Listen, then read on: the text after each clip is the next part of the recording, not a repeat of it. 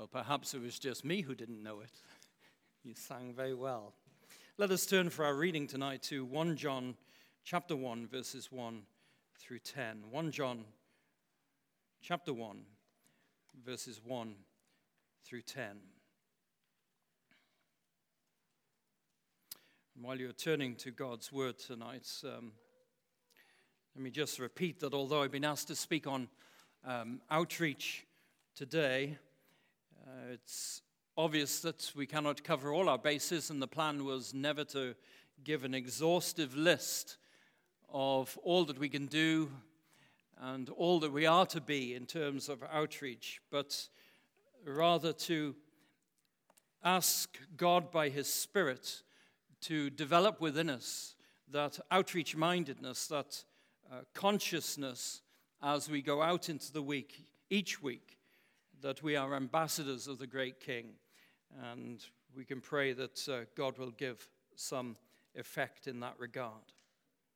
1 John chapter 1, verses 1 to 10. John writes, "That which was from the beginning, which we have heard, which we have seen with our eyes, which we have looked upon and have touched with our hands concerning the word of life. The life was made manifest, and we have seen it and testified to it and proclaimed to you the eternal life, which was with the Father and was made manifest to us. That which we have seen and heard we proclaim also to you, so that you too may have fellowship with us. And indeed our fellowship is with the Father and with His Son, Jesus Christ. And we are writing these things so that our joy may be complete. This is the message which we have heard from Him and proclaimed to you, that God is light, and in Him is no darkness at all. If we say we have fellowship with Him while we walk in darkness, we lie and do not practice the truth. But if we walk in the light as He is in the light, we have fellowship with one another, and the blood of Jesus, His Son, cleanses us from all sin. If we say we have no sin, we deceive ourselves, and the truth is not in us.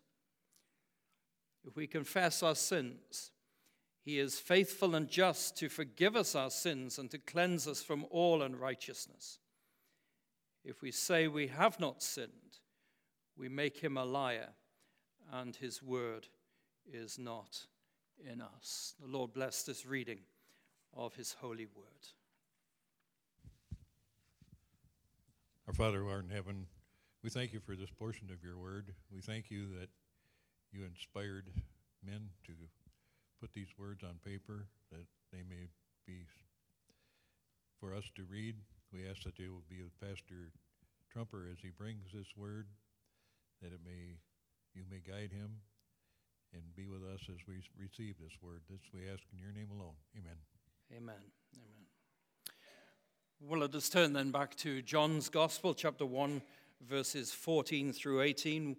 We are considering for this day a short series on outreach titled Christ Shows Us How, and we began this morning with some principles of outreach, and we come this evening to some prospects of outreach, looking especially at the second half or third part of verse 14 through into verse 18.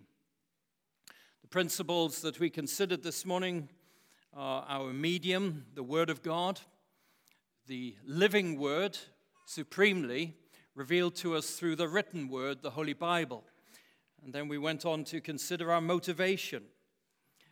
Our motivation is not that of guilt. It is a love, a yearning to see other people come into the grace that we have received through the gospel of the Lord Jesus Christ. And I do believe that this passage lends itself to that inspiration, motivation to own Jesus Christ in our day and to be thrilled and excited to make Jesus Christ known as God leads us through each week. And then we considered our manner, that we are like the Lord Jesus who dwelt among us, to be present in the communities in which He has placed us.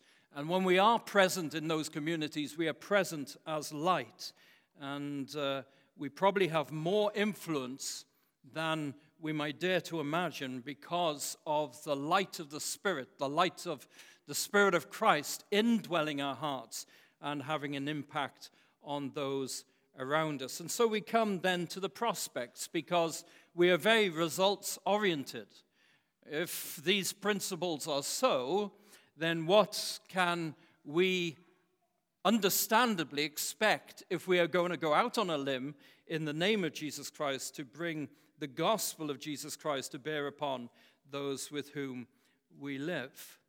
Well, until we experience God using us in someone's salvation, it is likely that we are somewhat cynical that God can use us individually to bring home the gospel to others. I wonder, and I'm not going to do it, but I wonder how many of us, rather, in the congregation tonight have had that privilege of actually leading somebody to Christ. Many of us, I trust all of us, have been used of God, perhaps we don't even know it, but have been used of God as a link in a chain that has led to somebody's conversion. And that is going to be one of the thrills of heaven to come when we see the front side of the tapestry and the apparent innocuous acts that we have done, the conversations that we've forgotten that God has used in time to bring others to faith in the Lord Jesus Christ. But I know, if I may share from experience, that I had no idea, absolutely no idea, that God could use me in the salvation of other people until, through the sovereignty of his own actions, people came to faith during the sixth form when I was in school. And that so opened my mind to the reality that God is able and God is willing to use even me to bring people to faith in Christ. And I am confident, if you are yet to have that experience, that God can bring people to faith through your witness and may give you the words to speak, that there and then they may come to faith in the Lord Jesus Christ. But we are not saying tonight then that when we go out from this place and try to apply these messages on outreach, that everybody we come into contact with and everybody we are faithful in witnessing to is going to come to faith in the Lord Jesus Christ. We are not to flip from thinking that God will never use us to thinking that God is going to bring everyone to faith with whom we come into contact. Outreach, then, I want to say, is not a magic formula wherein if we follow the principles, souls are going to fall like dominoes. I think that's not the way God works, and it's unrealistic to put it that way. But I do say that because there has been this error, chiefly attributed to a man by the name of Charles Finney, who lived between 1792 and 1875, who we call the father of modern revivalism, which is different from revival, who basically taught that the salvation of souls and the revival of the church is not supernatural, it is scientific. It is an ingenuity of the human mind and human effort. And so he said, if you go through these steps, then the church will, as a result, be revived. And we may apply that to that sort of thinking which says, if you apply these principles, then it follows automatically that souls are going to fall like dominoes and all these people are going to come to faith. And it's also the case, in the light of the teaching of Charles Finney, that if you say we're going to call a pastor here, or a pastor was going to be called to another church, in some churches they may say, well, this is our expectation of the incoming minister. Or if you were going to review Pastor Bob and say to him, this is our expectation of you, that by this time in 5 years, we expect X number of people to be converted, and to have come into the church and to be members of the church. That is happening in some parts of the professing church.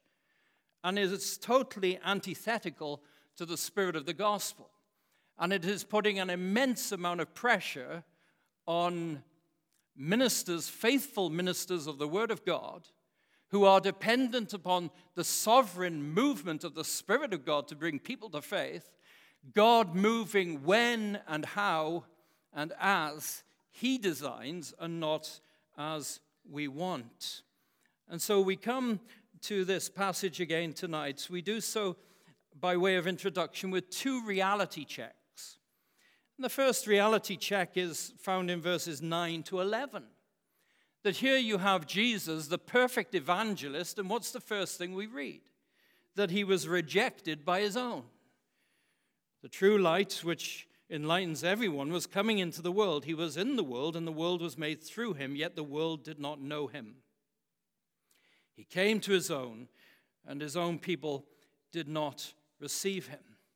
Now, Jesus, during his earthly ministry, spent the whole time evangelizing. And he was the perfect evangelist. Think of some of the statements that we find in the Gospels. Mark 1:38. Let us go into the next towns that I may preach there also, for that is why I came out. Mark 6:39. He saw the crowds. He had compassion on the crowds. They were like sheep without a shepherd. And then he sees the crowds thronging around him, and he says, okay, I'm going to start speaking in parables, because this crowd, they are so enamored of the food that I can give them, the miracles of healing I can give them, that I need to, as it were, slice the crowd in two to distinguish those who are after the food that perishes and those who are after the spiritual food that I really want to introduce them to. And then you think of Jesus even as he's on the way to the cross, and he passes these daughters of Jerusalem, and they're mourning and they're lamenting for him, and he says, don't weep for me. Weep for yourself. Yes, I'm going to the cross. And I'm going to go through hell. But there's something worse than going through hell, and that's going to hell. So weep for yourselves. And yet, when we read of all Jesus' compassion, when we know the perfection of his teaching, what do we find here in John 1? He came unto his own, and his own did not receive him. And so we need, in some senses, then, to take the burden off ourselves and say, and stop saying, well, if we apply all these principles, then all these people are going to come to faith. The elect will come to faith. But it doesn't mean to say everyone will come to faith. And if Jesus knew what it was to be rejected, we can be guaranteed we'll know it too. So while it is true, as one writer says, that in making a person a Christian, God takes a burden off the heart and places another on the shoulders, I want to encourage you tonight by saying the burden upon us as believers is not to be successful. It is to be faithful. And I don't want anybody going away tonight thinking, wow, I better get cracking. Because this pastor, this minister, expects all my work colleagues to come to faith in Christ. He expects all my neighbors to come to faith in Christ. He wants there to be an overflow in the church as we all collect all our neighbors, all our unconverted family, all our unconverted colleagues, because they're all going to be saved. No, the burden that's been placed upon us is to be faithful. We leave the success to God. Remember Noah. After preaching for 100 years, how many did he take into the ark? Think of Isaiah, given a commission to preach until there was only a tenth left. Think of Jesus at the end of his ministry, about 120 in the upper room and 500 in Galilee, after all the crowds that had followed him. So the burden is to be faithful, not to be successful. We want the success that will glorify God. But our responsibility is faithfulness. And then the second reality check concerns the acceptance of Christ, verses 12 to 13. But to all who did receive him, who believed in his name, he gave the right to become children of God, who were born not of blood, nor of the will of the flesh, nor the will of man, but of God. I don't want us to go away either tonight thinking, Wow. 2 sermons on outreach, and we're not to expect anything to happen. That's not what I'm saying. What I'm saying is this, that God does bless faithfulness, but it's in line with his sovereign action, his sovereign timing. And so what do we read in these verses? We read that those who do come to faith in the Lord Jesus Christ come by a sovereign act of God. The Father chose them from eternity past and called them in space, time, and history. The Son dies for them upon the cross, and the Holy Spirit brings them to life and draws them to the Lord Jesus Christ in time. So the sovereignty of God then does not alleviate us of the call to reach out. As if to say, well, because God is sovereign and he knows who the elect are, then we can take out the middleman because we don't have a role. No, it's important to remember that when God ordained who is to be saved, when God ordained the end result of our outreach, he also ordained the means by which his elect come to faith. And although God could, by the power of his Spirit, work to bring every last one of his elect to himself without us, in the fellowship that we have with God as the children of God, God has in a great condescension said, I'm going to use my people to bring my elect to myself. So the Reformed faith reasons not that because God has an elect, I need not reach out. The Reformed faith argues that since God has an elect people, we may venture forth with confidence.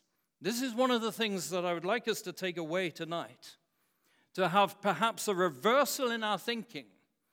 Maybe some of us are affected by a lopsided teaching on the sovereignty of God at the expense of the responsibility of man. And as Pastor Bob has said at the outreach conference, the thinking in West Michigan, we just open the doors. Well, the elect will come when the elect will come. That's not biblical. Reformed thinking says this: because God has an innumerable company of people that he is going to bring to himself, we can go forth with confidence into the mission field saying, God has a people, and he is going to use his people to bring the rest of the elect to himself. Now, of course, we don't go out from the church and go to work on the Monday saying, who's got a little laser beam on their head to tell us which is the elect and which are not. But we go with confidence that if we are faithful, God, who ordains all things whatsoever that comes to pass, is well able to orchestrate those whom he has ordained to save with those who are already saved, and through the witness of his people, bring the elect to himself. I cannot help but think, and perhaps you can think of instances as well, of instances in life that seem to have been so orchestrated that they can only have been orchestrated by God. My mind goes back to a flight. And those of you who are parents of young children probably get on a flight and you're afraid that your children are going to be whining and screaming and going to be an embarrassment to you and people are going to be complaining around you. I want you to know that old people can be like that sometimes. And I sat next to this woman on a flight. Oh no, did she whine and whine and whine? Nothing was good enough for her. And the bottom line was she didn't want me sitting next to her. Well, I can understand that. So the stewardess came to me and said, "Sir, do you mind if you move? The lady would like more space." Okay. So I was moved to this seat. And I was seated next to this younger lady. And we got talking. And the whole flight opened up about the gospel. And this lady was evidently troubled about her soul. And she asked all the serious questions about the Christian faith. And I couldn't help but think that God had orchestrated that whole situation so that I was placed next to this lady to be able to give a reason for the hope that lies within us. And I have confidence, I cannot say for sure, of course, but I have confidence that when I get to heaven, that lady will be there. She didn't come to faith on that flight, so far as I know. But she had all the hallmarks of somebody who's been worked upon by the Holy Spirit in a way in which the first lady did not. And I would never have been placed next to this lady had it not been for the whining older lady. You see, we have confidence then as we go forth. And this was the key to the evangelism in the first century. Jesus constantly spoke to his Father about the people who'd been given to him. The apostles on the day of Pentecost spoke about Christ having been crucified by the foreordination of God. And then they went out and took the gospel to the nations. And what does Luke record in Acts 13:48? That as many as were ordained to eternal life believed. They were faithful, but God gave the success in accordance with those whom he had ordained to eternal life. So this is the second reality check. People are born not of blood, nor the will of the flesh, nor the will of man, but of God. And all we are called to do is to be faithful with the gospel, knowing that God will connect us with his elect people in his time and in his place. Well, in the light of those two reality checks then, in following Christ, we pray that God would use us. And we pray that our lives would be a blessing to many. But note three means God uses from verses 14, the end of verse 14 onwards. The first thing he uses is our consciousness. And the Word became flesh and dwelt among us, and we have seen his glory, as of the only Son from the Father. The person walking with the Lord and operating out of a balanced theology understands the responsibility we have to live as Christians before a watching world. And to know how important this is, consider now the testimony that John the Apostle, John the Evangelist gives of how he came to faith.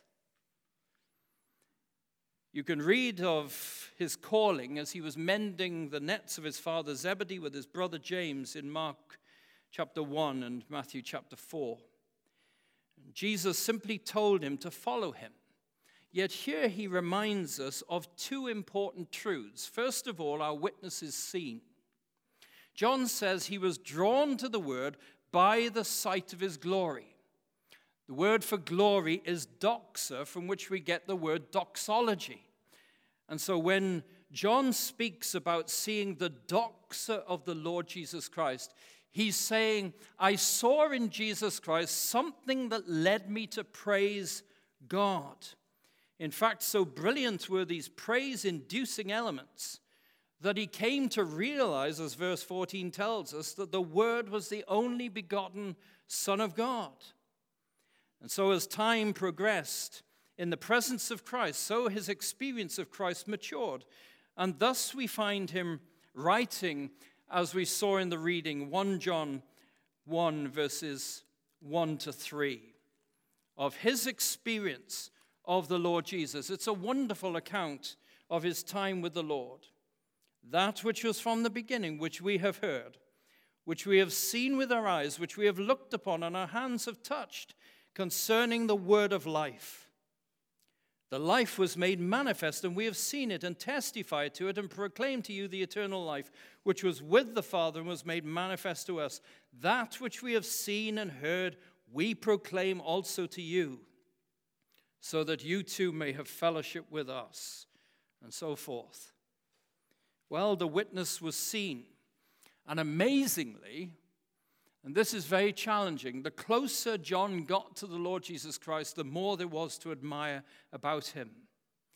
Now, clearly, we are not the Father's only begotten Son. We cannot emit that original glory, that doxa, that belongs to Christ. But those who are born again are the children of God, and therefore we give off a reflected glory. It's not original to us, but it is a result of the Holy Spirit bringing us to birth, coming to indwell our lives so that there is something significantly different about us, even though we might not look different to those around us.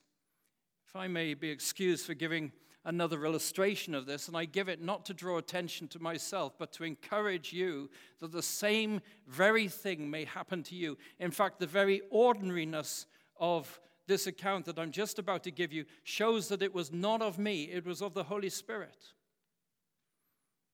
On one Sunday, while I was training for the ministry,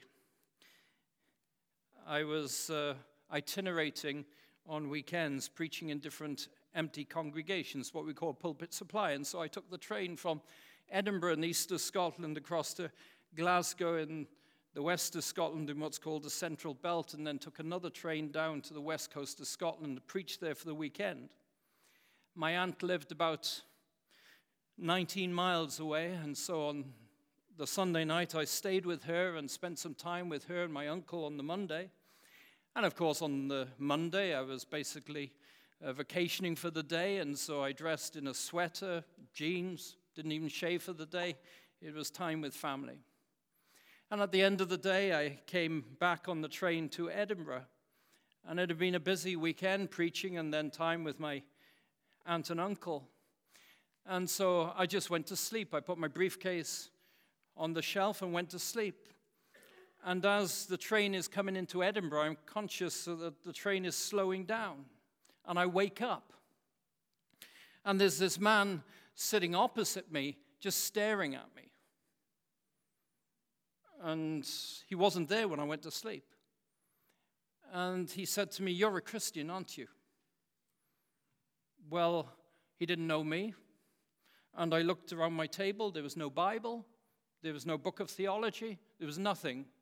There was a young adult, jeans, sweater, hadn't shaved for the day, sleep.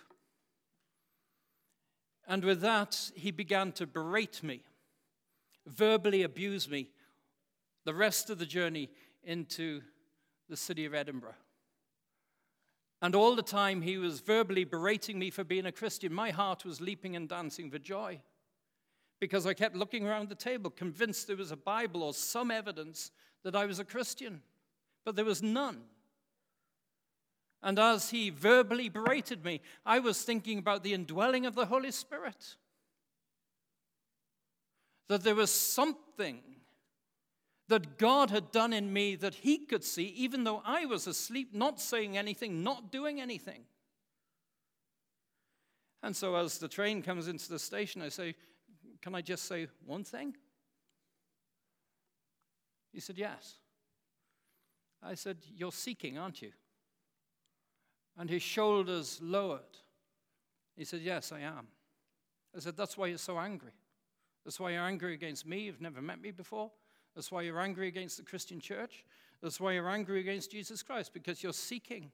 God, by his Holy Spirit, has convicted you of your sins, and you've got to take it out on somebody. So you're taking it out on this stranger, hoping that he's the Christian that you can berate." And I take great encouragement from that. And I hope you will do too. And I'd love to hear your stories of how God has demonstrated that he's alive in your life and that other people are seeing it. John says, "We beheld his glory." There is something praise-inducing about Jesus Christ. And we deduce that he was the Son, the only begotten Son of the Father. Now, we are not the only begotten Son of the Father, but we are children of the Father. That means we are indwelt by the Spirit of God. We are receptacles of the Holy Spirit. And when we go out into this world, we have something that the world does not have. And it would do us good to be conscious of that. But then we notice also that our witness is spoken, verse 15. He then turns to John the Baptist, and he says, "John bore witness about him and cried out, 'This was he of whom I said, he who comes after me ranks before me, because he was before me.'" So in sharing his testimony, John adds to the sight of Jesus the words of John the Baptist. It's interesting that John didn't whisper. He didn't simply speak about Jesus. He cried out. He proclaimed him. In fact, John the Baptist's ministry doubtless helped John the Apostle, John the Evangelist, to understand Christ's glory. And so by proclaiming that his younger relative was greater than him and before him, he proclaimed Jesus to be the eternally promised Messiah. But what do we learn from this? Well, it puts paid, doesn't it, to the falsely attributed saying of Francis of Assisi, preach the gospel all times, use words if you must. But we have already seen this morning that the medium of outreach is the Word, the centrality of the living Word, even Jesus Christ. And we have seen from the strategy of John the Apostle, John the Evangelist, writing this letter, how he uses that cryptic term, the Word, to keep these Jewish and Gentile readers together so that he can bring the gospel to them. And so what are we saying then? We are saying that the worship to which we come each Lord's Day is our training ground. We are not simply sermon tasters. We are those who learn the gospel, articulate the gospel, defend the gospel. Says translator J.B. Phillips, the gospel is nothing but a frozen asset unless it is communicated. And so we don't just go out into the world then and say, well, I am conscious that I'm a witness. People are seeing me. They must also hear us.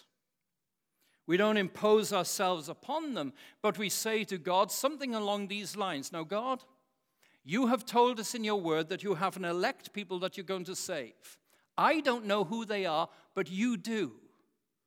You lead me through the day. You bless my witness as I endeavor to faithfully follow the Lord Jesus. And when it is the time of your appointment, with the people of your election, give me the courage to speak and the words to speak.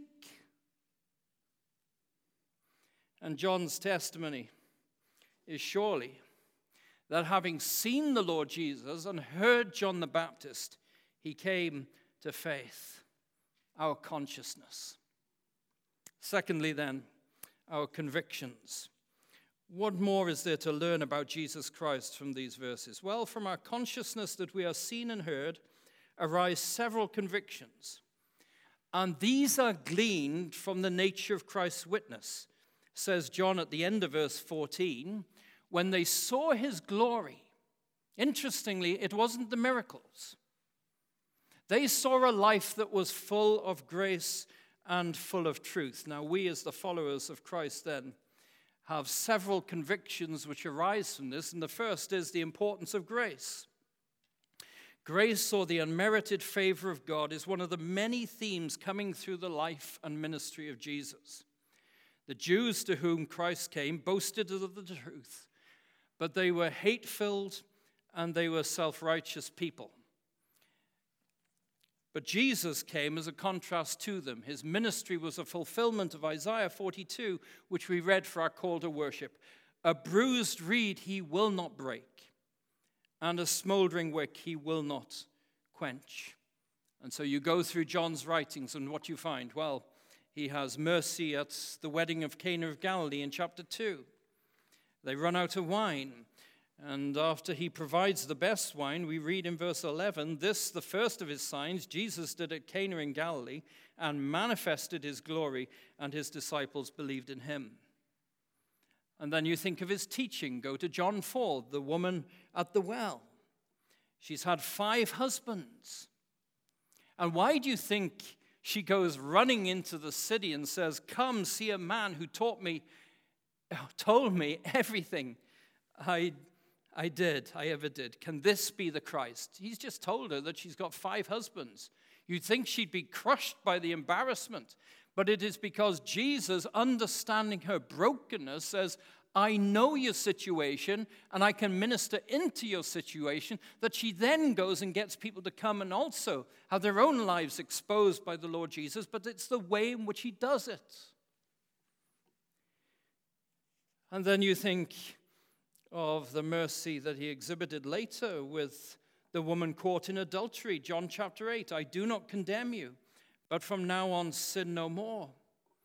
Think of the story he told of the publican and the tax collector, the man who beat his breast. God be merciful, literally to me, the sinner. And Jesus says, that man, not the Pharisee, that man went down to his house justified rather than the other. So if we think then of being followers of the Lord Jesus Christ, we don't perform miracles. We are not necessarily teachers, but we are, as followers of Christ, to exhibit the grace of God in the gospel. And we do so in correlation to our understanding of that grace. If we progress in the Christian life and focus upon our own holiness, but fall into the trap of thinking that our personal holiness has become our salvation rather than the work of Christ, what happens? Well, we become proud, we become hard, we become very sanctimonious, very selective about who we'll speak to, very unapproachable. But if we are daily open to the Spirit's conviction of our sins, as God, through the course of our lives, peels back one layer of sin after another, and as he peels back one layer of sin after another, we become conscious, oh, how much I need the grace of God. Then when there are people who come into our fellowship whose lives are evidently broken, dysfunctional, massively needing the grace of God, what do? We deduce that their need is no greater than ours. And if God can do some healing work in my life through the gospel by his grace, then what he's done for me, he can do for that person.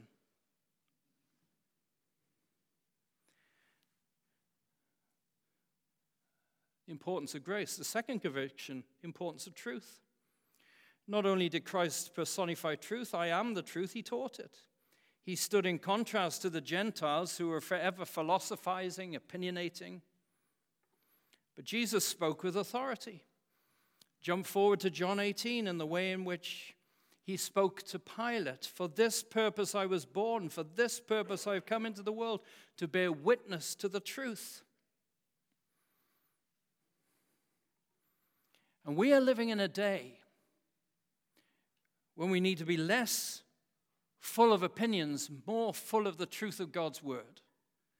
William Gurnall, a Puritan, wrote this: news may come that truth is sick, but never that it is dead. It is for us to know the truth and to live the truth. The truth is our strength today, says another Puritan, Philip Brooks. Truth is always strong, no matter how weak it looks, and falsehood is always weak, no matter how strong it looks. Again, then, I say to us, we must be more than sermon tasters. We must be able to take hold of Pastor Bob's messages. We must be able to analyze them. We must be able to integrate them into our own thinking, into our own feeling, into our own willing. And the more that we are able to do that, the better equipped we are when we leave the doors on a Sunday evening to start giving a reason for the hope which lies within us.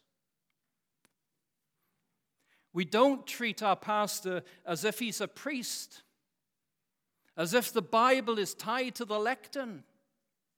But we believe in the prophethood of all believers. And we believe that as the people of God go out to the doors, blessed by the instruction of the word, which after all is geared that our ministries may be perfected, not Pastor Bob's, that our ministries may be perfected, then we become an army of those convinced of the truth. Some of us may think, and I want to dissuade you from thinking this, well, you see, if I launch out and I begin to speak about the gospel, somebody's going to ask me a question that I don't know the answer to. Well, it's simple. You just say to the person, I don't know the answer, I'll come back to you. They respect that. Don't let Satan tell you after all these sermons, all these Bible studies, that you don't know the truth and cannot articulate the truth. What outreach does is help us to know where the gaps are in our knowledge, and thereby to come back to the education of the church and say, we really need something on this. I need something on this. And then, of course, thirdly, there is the importance of growth. As the only Son of the Father, Christ alone was full of grace and truth in equal measure and all of the time. We are told in John 3:34 that he had the Holy Spirit without measure. We, by contrast, are born of the Spirit, but our lives need to be filled and refilled again with the Holy Spirit. And John goes on to speak of this in verse 16 in our passage. From his fullness, we have all received grace upon grace. That's because none of us have perfect grace, full grace. We have perfect grace, but not full grace. None of us are full of truth. We have perfect truth, but we don't have full truth.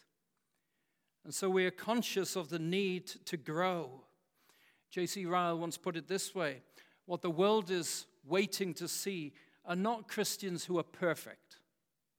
They don't necessarily like Christians, certainly who claim to be perfect. What the world is waiting to see, says J.C. Ryle, are those who are growing. Because they deduce that if a Christian is growing, then they're alive. Because unless they are alive, they won't be growing.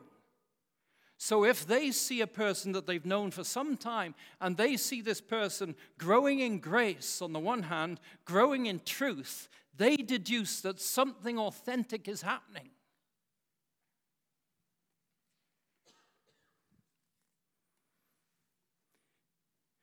And so we have these convictions. The need to be full of grace, the need to be full of truth. And because we're not full of grace and not full of truth, the need to grow. And so that brings us on thirdly and more briefly to our concern, verse 18. No one has ever seen God. The only God who is at the Father's side, he has made him known.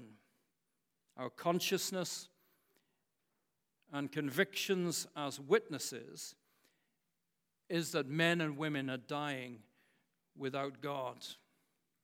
And so we are compelled to reach out because God is otherwise unseen. This is the language of John. As Jesus goes on to tell the woman at the well of Samaria, God is a spirit, and they that worship God must worship him in spirit and in truth. And then again in 1 John 4, verse 12, no one has ever seen God. He is incorporeal. He does not have a body. And because of that, some people have abused it. You remember, those of you who are older, Yuri Gagarin being the first person to enter into space, the Russian astronaut. And what did he say when he came back? I looked and looked, but I didn't see God. I looked and looked, but I didn't see God. But when we come to the scope of the New Testament, we find that the created order testifies to God, that God, although a spirit, is seen through the things that he has created. Psalm 8, Psalm 19, Romans 1. But the point that John makes is that God is also seen in the spiritual order. He sent the Word in flesh and created a people to witness in the world. And our lives then become the visible evidences of God. This is John's way of speaking. And what he's saying is this, that our visible lives are the only chance the unconverted have of seeing God in this life. And thus, John goes on to talk about Nicodemus. And the way in which Nicodemus came to Jesus by night, the ruler of Israel, and then he occurs once more later in the gospel, John 19. There he is coming out of the shadows to take the body of the Lord Jesus with Joseph of Arimathea to embalm the body. What's happening? Well, this invisible God has taken hold of Nicodemus, and he has given him a visible witness so that those who cannot see God can nevertheless see the activity of God in taking hold of this man, Nicodemus, and transforming him from being the ruler in Israel to being a humble servant of the Lord Jesus Christ. So I ask us, is this where we have come to? That we are burdened, that unconverted relatives are dying without hope and without God in the world. That unconverted neighbors are dying without hope and without God in the world. That colleagues in work are dying without hope and without God in the world. And what does that knowledge do when we grasp hold of the severity of that, as our family is having to do right now? It surely ought to thrust us out of the shadows like it thrust out Nicodemus. I'm no longer going to hide in neutrality. I'm no longer going to hide in obscurity. I need to take my stand in public with Christ to be known that I belong to Christ.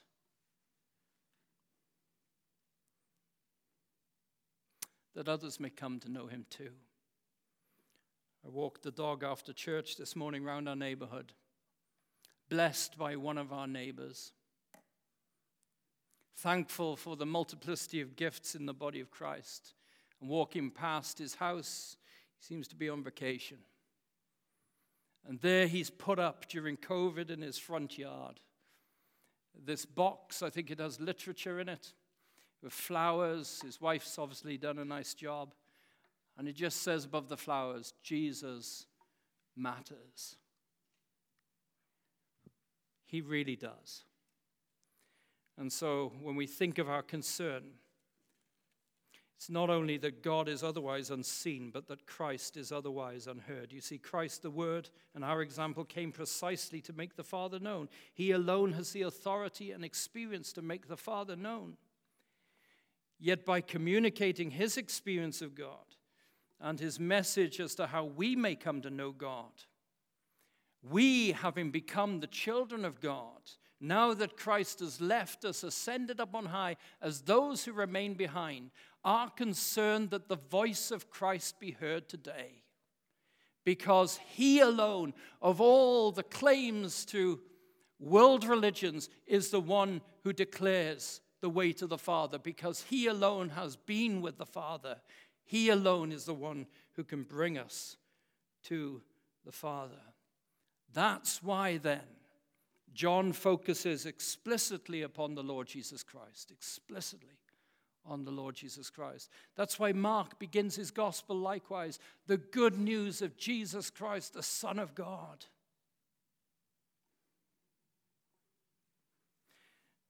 And so what's the bottom line tonight as we close? We've mentioned before, haven't we? We walk out each Lord's Day under the banner. You are now entering the mission field. What's the purpose of this series? It is that when we go out into the mission field, we go out self-conscious that we are the children of God. We are ambassadors of the great King. And whatever our vocation in the home, whatever our vocation in life is, first and foremost, we belong to God, our faithful Savior, Jesus Christ. And we go with this outreach mindedness. God has a people he's going to save. I don't know who those people are, but God does. And in the mystery of his providence, he is going to connect his people to the elect to his people. And by telling them the words of Christ, that Christ came to reveal the Father, they too might become children of God. So we go with this self-consciousness. But you say, well, what does this self-consciousness look like? So let me leave you with these three things. Learn them. Repeat them to yourself when you leave the door in the morning. First, God has an elect people he's going to save. That's unquestionable. 2, I could be the means of bringing them to faith in Christ. 3, this could be the day. Let me repeat that. God has an elect people he's going to save. I could be the means whereby they are brought to faith in the Lord Jesus. And this could be the day. May God bless these thoughts. May he encourage us in our witness. And may above all, he bring glory to himself. Let's pray.